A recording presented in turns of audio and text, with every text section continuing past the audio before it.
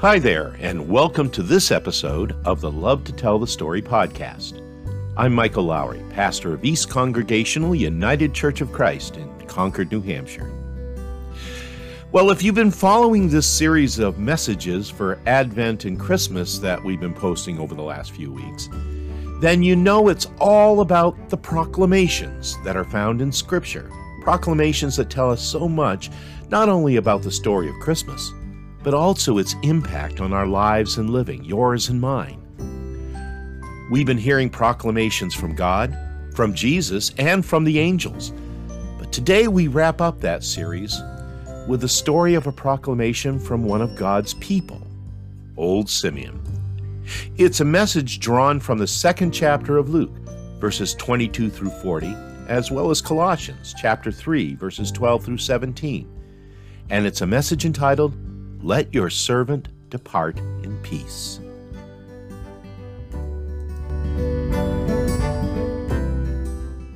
Well, it's interesting, that no one ever wrote a poem or a holiday song that begins with the words, "'Twas the day after Christmas." And you know what? I've long thought that that's too bad. In fact, I've often thought I ought to compose. It was a minister that composed "'Twas the night before Christmas," after all. Maybe I should get creative about that. Well, it really is too bad that we don't have a poem like that, because in a way, these days that immediately follow Christmas are as atmospheric as what comes before, just in a different way. For one thing, for the most part, I know this is we're still in the weekend and things are still a little busy, but for the most part, the house is quiet. Folks are sleeping soundly. After all, children may still be rising early to play with new Christmas toys or to get together with cousins and friends and so on, but at least it isn't happening at 4 o'clock in the morning. All the anticipation that's been leading up to December 25th has given way to afterglow. Stockings hanging empty on the mantle. The dried up tree, if you have a real one, stands naked in the corner. All the brightly wrapped gifts that were piled beneath it are now scattered about the house. The wrapping paper bagged up and out with the trash. And while there will be, as I said before, a few post-holiday get-togethers yet to come, a few belated Christmas cards will arrive in the mail, and there will be leftover food, maybe some turkey in the fridge. Already, alas, there are clear signs, even this morning, that life is going back to normal. And all that's left of this particular Christmas are the memories. Still, though, if you're like me, you're asking, it doesn't have to be over, does it? After all, it's only one day after Christmas. The day is barely done. And there's a whole week of Christmas vacation left. Hey, folks, on the Christian calendar, we're already and only on the second day of the 12 days of Christmas. And today's the day for giving 2 turtle doves, which you notice focused in our reading today. But if you are getting your true love, all that stuff from the 12 days of Christmas, I would suggest you get to Petco straight away. Just saying. So I don't know about you, all this to say, but I'm not quite ready to give up on the season quite yet. Surely there's a little bit more spirit to savor, a few more moments to linger at the manger before we've got to move on. Isn't there a way for us to glean just a little bit more meaning from Christmas 2021? Well, I'm here this morning to tell you that I think that there is. But interestingly enough, it comes in leaving the manger behind. And that's because for you and I as Christians, Christmas is not the place where the journey ends, but in fact, where it truly begins. Admittedly, it's easy to forget that. Given that our thoughts during Christmas are always so focused on what is often referred to as the Holy Family, Mary, Joseph, and the Christ child. And because we all not only focus on them, but also the supporting cast of angels and shepherds and wise men. That's the story that we tell on Christmas Eve. And traditionally, we end that story in Matthew at the point where the wise men have left their gifts of gold and frankincense and myrrh, and then choose, as it's written there, to go home by another way, which is fine. Except that the story doesn't actually end there. In fact, it is right at that point where the story just gets going. We read just a little bit of that Friday night. The part of the story with the angel appearing to Joseph and telling him to flee with his family to Egypt, with Herod calling for all the young children in and around Bethlehem to be killed. A tragic piece of biblical history that's accurately referred to as the slaughter of the innocents. Now, I do realize that this is pretty heavy stuff for Christmas Eve, and that's why we stop it at a certain point that night. But it does point up the fact, does it not, of how much more there is of this story of the Nativity than what we usually like to think about. And for Christmas to have any real and lasting meaning, we need to acknowledge that. You and I, we need to go where the story inevitably goes. The problem with this, of course, is that Scripture only gives us scant information about events that follow Jesus' birth. Aside from this fact that he was living in exile with Mary and Joseph in Egypt, and of course that we have that wonderful story from Luke about Jesus being found by his parents in the temple, the truth is we really know very little about Jesus as a young boy. But we do, thanks to our gospel reading for this morning, get a sense of what is to come for Jesus, as well as what awaits the world in which he was born. And this comes in the response to Jesus' birth, coming from two elderly denizens in the Temple of Jerusalem. The first, as we mentioned early on, was Simeon, an old man fervent in prayer and wholly nourished in the teachings of Scripture. A man, Luke tells us, who was righteous and devout and who had spent his entire life in the spiritual hope that God would yet deal gently with Israel by sending the long-awaited Messiah. Basically, you can sum up the story of Simeon in one verse. As it is written there, he was looking forward to the consolation of Israel, and the Holy Spirit rested on him. At a time in his life when Simeon might have been content to dwell altogether in the past, Simeon, in fact, believed that the best was yet to be. And he was confident that a new and brighter day for Israel and for all of humanity was at hand. And so, on that day, when he saw Mary and Joseph, who, by the way, who had brought the baby Jesus to Jerusalem to do for him what was customary under the law, that is, to have him dedicated as holy unto the Lord. When Simeon saw this, he immediately knew. You know how sometimes you just have this feeling with every fiber of your being that what you're seeing is the real deal. It is everything that you've ever hoped for. Well, this is how it happened for Simeon. He immediately knew that at long last his hope was fulfilled. And this child, this little baby, was the Messiah. A light for revelation to the Gentiles and for glory to God's people Israel, Luke says. This was the culmination of everything that Simeon had been waiting for his entire life. So it's no surprise at all, really, at the very moment he took this child in his arms, Simeon was moved to offer a proclamation of his own. Now, I looked through a lot of translations of Scripture for these particular verses, and they are actually translated in a variety of ways. But you know what? I think I like what is in the King James Version of Scripture the best here. And maybe it's the one you grew up with. Maybe it's that version of Scripture that really resonates with you.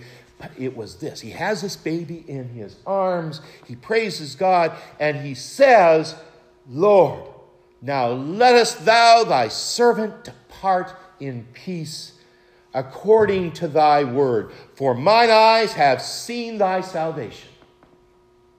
Or, if you prefer a more contemporary rendering, this is from the Message. Lord, release me in peace as you promised.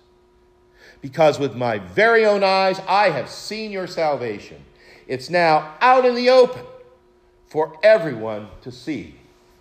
Actually, I kind of like that one too. There's no question that Simeon's proclamation is one of unbridled joy, as well as it should have been. But it should also be pointed out that his proclamation is one grounded in reality, or more to the point, an approaching reality. We know this because of what Simeon says to Mary as part of his blessing unto the Holy Family. He says, this child is destined for the falling and rising of many in Israel, and to be a sign that will be opposed, so that the inner thoughts of many will be revealed. And if that wasn't, for lack of a better word, ominous enough, then he says this, and no doubt he looks square into the eyes, the wondering eyes of Mary, the pondering eyes of Mary. And he says it, and a sword is going to pierce your own soul too.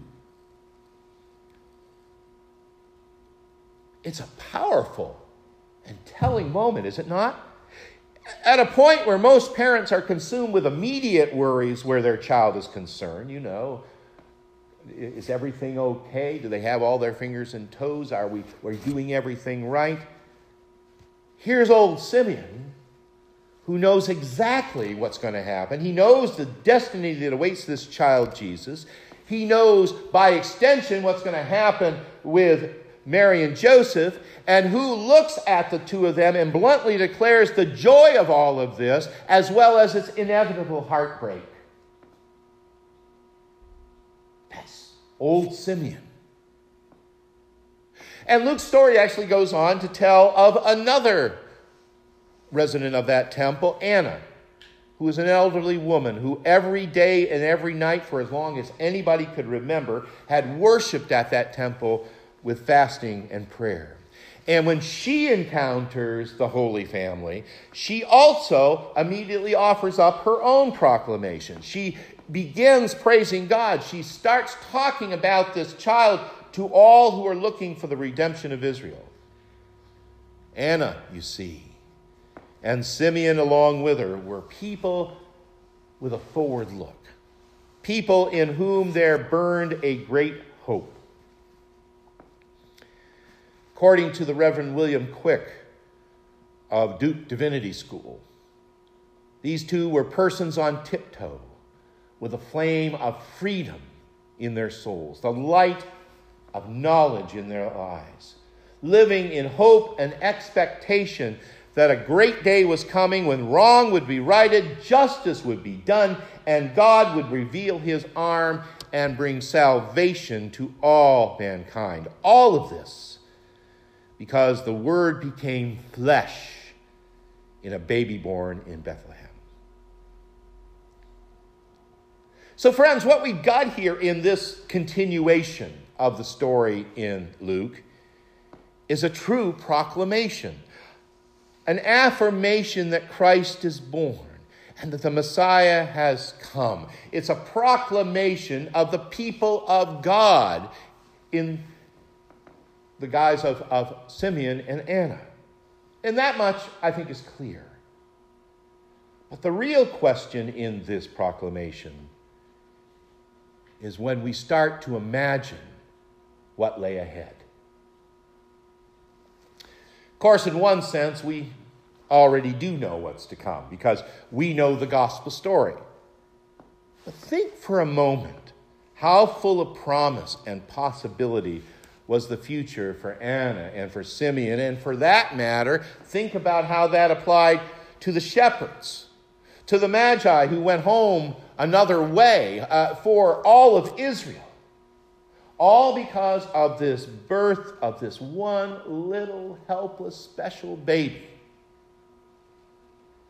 For them, at that moment, if we put ourselves back in that place, we realize that this was an incredible story that was yet to unfold. It was a journey that was just about to be shared with this child, who, as Luke puts it, would grow. Of course he grew. And he would become strong. Of course he did. And he was filled with wisdom and with the favor of God upon him.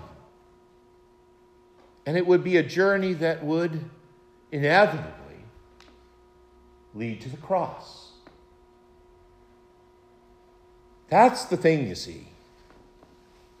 The story of Christmas begins with the promise of light coming into darkness.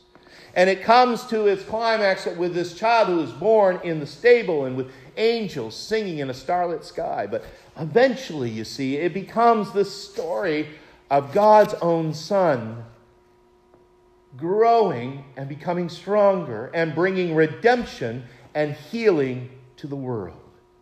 It's about the poor having good news brought to them. It's about the kingdom of God bursting forth into life and living. And yes, it is going to be about a night of betrayal and desertion, leading to the greatest sacrifice of love that the world will and would ever know. The point is that Christmas is about Jesus. He is, as we like to say, the reason for the season. But more than even that, Christmas is about following Jesus. And if we're going to follow Jesus, then we're going to have to go where Jesus goes. We are going to have to make that journey with them all as Jesus grows. And as he grows, we're going to have to grow. We're going to have to go with him, and we're going to have to do what Jesus does. Maybe you remember a movie from several years back now, a movie entitled Pay It Forward. Remember that? If you haven't seen it, recommend it highly. It's a movie about a boy who has this plan, school assignment actually, a plan to change the world. Basically stated, the plan was that each person should do 3 good deeds for other people without any expectation of reward or repayment for that act. The only requirement would be for those people who receive the kindnesses should in turn do the same for others, thus paying it forward. Now, this film depicts in a very rich way how goodness and love grows exponentially when one responds to the blessings they've received by offering up blessings to others. And you know what? Although I am absolutely sure the film never intended to make the movie a biblical parable, nonetheless, it does work that way. It much describes the way we are called to continue Christmas into the new year by making its true meaning last in and through our lives and living. And don't misunderstand me here. Whereas joy and singing and gifts and food and celebration are never a bad thing in any given season of the year, and I think this year, as with last, it serves, I think, as a wonderful respite from everything else going on. But we are not talking here about doing Christmas over and over again as we do it every December. We're not talking Groundhog Day here. But what we are talking about is embracing the spirit of Christmas and the ways of Christ in our lives and living as our gift to one another in the world. As Paul exhorts to the Colossians in the epistle that we read this morning, clothe yourselves with compassion, kindness, humility, meekness, patience. Bear with one another. And if anyone has a complaint against another, forgive each other. And above all, clothe yourselves with love. And of course, Paul is quick to add, whatever you do, in word or in deed, do everything in the name of the Lord Jesus, giving thanks to God the Father through him. Ultimately, beloved, the best way we can keep Christmas throughout the year is to model ourselves after the man that the baby Jesus became, to pay it forward by seeking to embody what God himself came to earth to show us in love and righteousness. You know what, folks, I have to tell you that as much as I love Christmas, I think I really kind of enjoy these days after Christmas almost as much. For one thing, and I think you'll understand this, that for a pastor and pastor's family, the pressure is off just a little bit. And at least this one busy season in the church is behind us. Truly, Lisa and I cherish any opportunity we have to be with our family, and that's happened for us this weekend, that we get to spend time with them in the afterglow of Christmas. But I also have to tell you that even more than that, I love Christmastide. I like to call it that, Christmastide, because it really is an opportunity to renew ourselves for faith and action in the new year. How fitting it is that it comes in the last week of an old year and the very beginning of a new one, at a time when there's palpable sense that things are brand new, full of possibility, that the future is wide open before us, so that Christmas, true Christmas, can last throughout the year. It is true, you see, what the poet Howard Thurman has written. Words I'm sure you have heard, words that I think are amongst the most powerfully written about what we're doing right now. He wrote, when the songs of the angels is silent, when the star of the sky is gone, when the kings and the princes go home, when the shepherds are again tending their sheep, when the manger is darkened and still, the work of Christmas begins. To find the lost, to heal the broken, to feed the hungry, to rebuild the nation, to bring peace among people, to befriend the lonely, to release the prisoner, to make music in the heart. May each one of us make music in the heart with our very lives. May we be about the work of Christmas today. And may we be focused on paying it forward into the new year. And as we do, may our thanks be unto God. And may God rest you merry, gentlefolk. Amen and amen.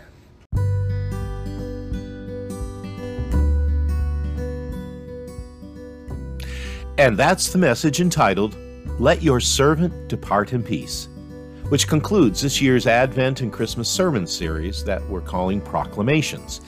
It was recorded during our December the 26th service of worship at East Congregational Church in Concord, New Hampshire. And by the way, as we make our way now into a new year, we'd like to invite you in 2022 to our live in-person services of worship at East Church, which happens every Sunday morning at 10 o'clock at the church on 51 Mountain Road in Concord. Or else you can join us online for these services via Facebook Live on our East Congregational Church Facebook page. Either way, we'd love it if you could be with us in the new year. And with that, we come to the close of another episode of this Love to Tell the Story podcast. I'm Michael Lowry, and I thank you for listening, not only today, but all throughout this past year. And until next time, stay safe, be well, Happy New Year, and may God bless you in that new year with a great day every day. We'll talk to you soon.